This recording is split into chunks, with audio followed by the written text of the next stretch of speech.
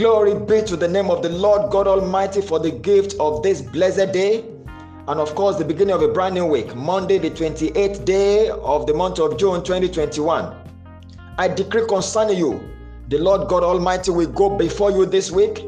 He shall level the mountains before you, and he shall fill up the valleys with good things. His name alone shall be glorified in your lives, and he shall give you good testimonies to the glory and praise of his name.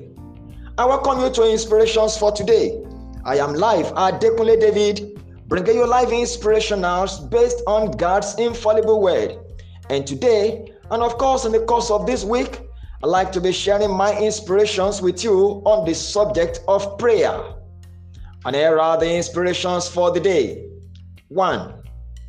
Prayer is an act of supplication or intercession directed towards a deity, and of course God Almighty is our focus here. 2. Prayer is not a religious obligation as purported by many. Rather, it is a relationship duty with God. Inspiration 3. In praying, we are not just making requests on God or petitioning him. We are actually communing with him. And the final inspiration for the day. True praying is not just talking to God. Rather, it is talking with him. It is a two-way traffic thing. And beloved, those are the inspirations for today.